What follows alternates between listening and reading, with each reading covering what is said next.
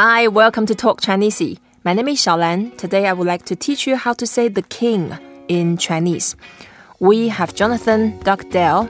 He is the researcher at the Department of History at University of Birmingham. Hi, Jonathan, 你好. Hi, 你好, ShaoLan. Right, the area of your research is about China. Yeah, so I study a northern dynasty in Chinese history called the Liao dynasty, who were around about 1,000 years ago. Right, the Liao dynasty, that was rather small dynasty. Less known by the Westerners. Certainly less known by Westerners, yeah. It's not a common area of study yet, but we're hoping to change that. Right, okay. Some people even have the question about what is the dynasty. Can you explain? So a kind of literal explanation of what a dynasty is it's just a family group where power is passed down through the family. But in China, it often refers to more than that. It refers to a political unit. So when we talk about the Liao dynasty, we're not just talking about the family, we're talking about also the area they ruled over.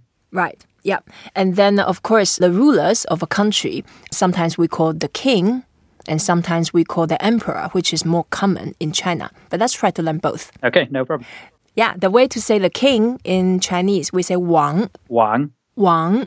Wang. Yeah, it's also the surname Wang. I'm sure a lot of people came across some Chinese friends and then a surname a bit like Smith in English. So Wang is very common. Yeah, one of the top 3 surnames in China, I believe. It is, yeah. And then the other 2 are Lin and Chen. Mm-hmm. Yeah, so Wang, Lin, Chen, they are the very big surnames, and each surname has at least like several million people who share the same surname. Wow. That's probably more than there is Smiths. Yeah, more than Smith for sure. And then so to say Wang, that means the king. So next time when you have a friend who has a surname Wang, that means the king. And of course, king is a common name in English language surnames as well. It is, yeah.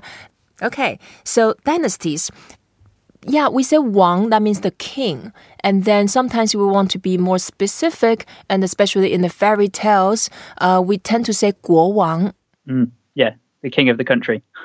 Yeah, the king of the country. So just more specific, 国 means country. So the king of the country, it's a king. So 国王. 国王. All right, so the character for Wang is very simple. There are 3 horizontal strokes. Yeah. And then 1 vertical stroke to connect in the middle to connect all the 3 strokes.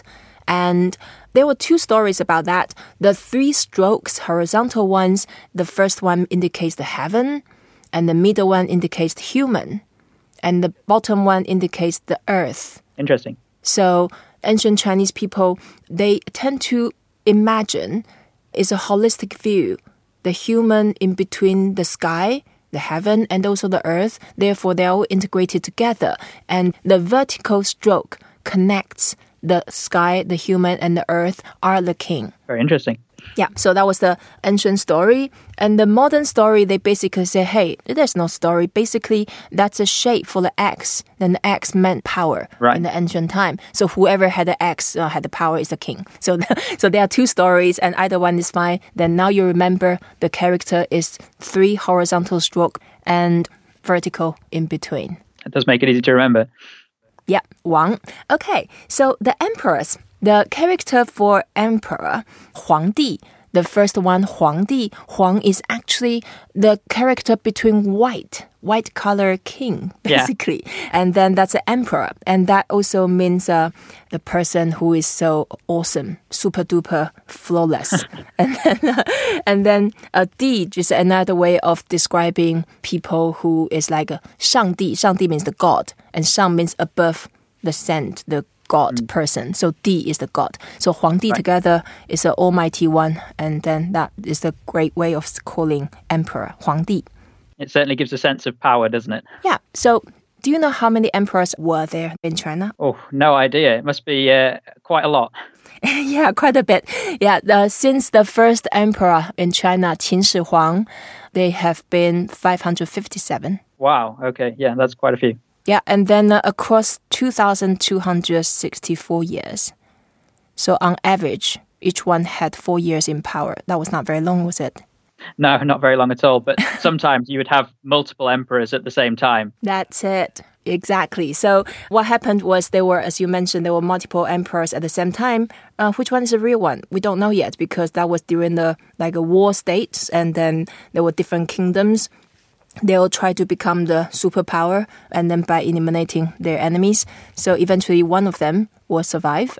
And some of the emperors, they tend to have a very short life because everybody wanted to be the emperor. So they either poisoned them, the existing one, or stepped behind the back, or they did everything they could to get rid of. So literally, there were many emperors. They've been in power for a long time. Yeah. Like Qianlong, he was in power for 60 years. Yeah. And many of them, especially when during the prosperous time, the emperors tend to live much longer. And during the wartime, the chaotic time, they tend to have very short life. So on average, they spread out and even out. So 4 years on average. Yeah. And for example, the dynasty that I study, the Liao dynasty, often people don't classify the emperors of that dynasty as being legitimate because they ruled at the same time as the Song dynasty, which is, of course, much more famous, both in China and internationally. Right. And then share with us about Liao dynasty and what's special about it. Well, the Liao dynasty is fascinating because they ruled kind of the majority of North China and parts of Mongolia for over 200 years. So they were a very significant dynasty. They also founded Beijing as a imperial capital. They were the first people to use what is now Beijing as an imperial capital. And a lot of the reason why they're not studied so much is because the emperors came from a group of people called the Khitan, which later Chinese histories have tried to portray as not being part of the Chinese timeline because... Barbarians. Yes, go with the barbarians. They were the barbarians. So what I and other people in my field are trying to do is trying to reframe this to try and see the Liao outside of this idea of them being barbarians. Right. So Liao dynasty, what years are we talking about? So the Liao were in power from 907 to 1125. Right. You said they established Beijing as the capital. Yeah. They actually had 5 different capitals. Beijing was their southern capital.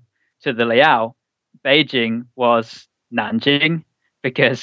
right. Everything is related. For them, it was the south of their empire. Sure. Yeah. Okay. And then, so the territory covered current Mongolia, Inner Mongolia, down to Hebei province, which is where Beijing is. Yeah, that's correct. Yeah. And then as far as the west part, where did they go? Into Xinjiang and Central Asia. They went as far west as that. Right. Okay. So that was quite a big kingdom. Yeah, huge in terms of the geographical spread, but the population would have been significantly smaller than the Song dynasty because the areas in which the Liao ruled had a much smaller population. Yeah. Right. A lot of desert there. Yeah. And quite harsh weather as well. Yeah. So Huangdi was the ruler of the Chinese history, and there were 557 of them. You know, there was a woman who was the Huangdi. Yes. Yeah, 武则天. Yes. So when we say the empress, we say 女皇帝. 女皇帝. Yeah, 女皇帝. 女 means female. Mm-hmm. 女皇帝. So 皇帝, of course, nowadays there are not many of them around in the world. And then somehow it's still quite a useful word to know, especially first when you watch the documentary about history programs. And second, it's fascinating to learn how actually the human behavior stays the same. And sometimes we call a tyrant 皇帝 to express that the person is not a very democratic or not a very open-minded person. Interesting. Right. Okay. So thank you so much, Jonathan, for joining us. Today we talk about the king, Wang. And then in China, they had more emperors, Huangdi, than the king. That's great. Thanks. Yeah, thank you. I hope you enjoyed this episode. Please don't forget to rate us, review us, and share what you have learned. 再见, Jonathan. 再见.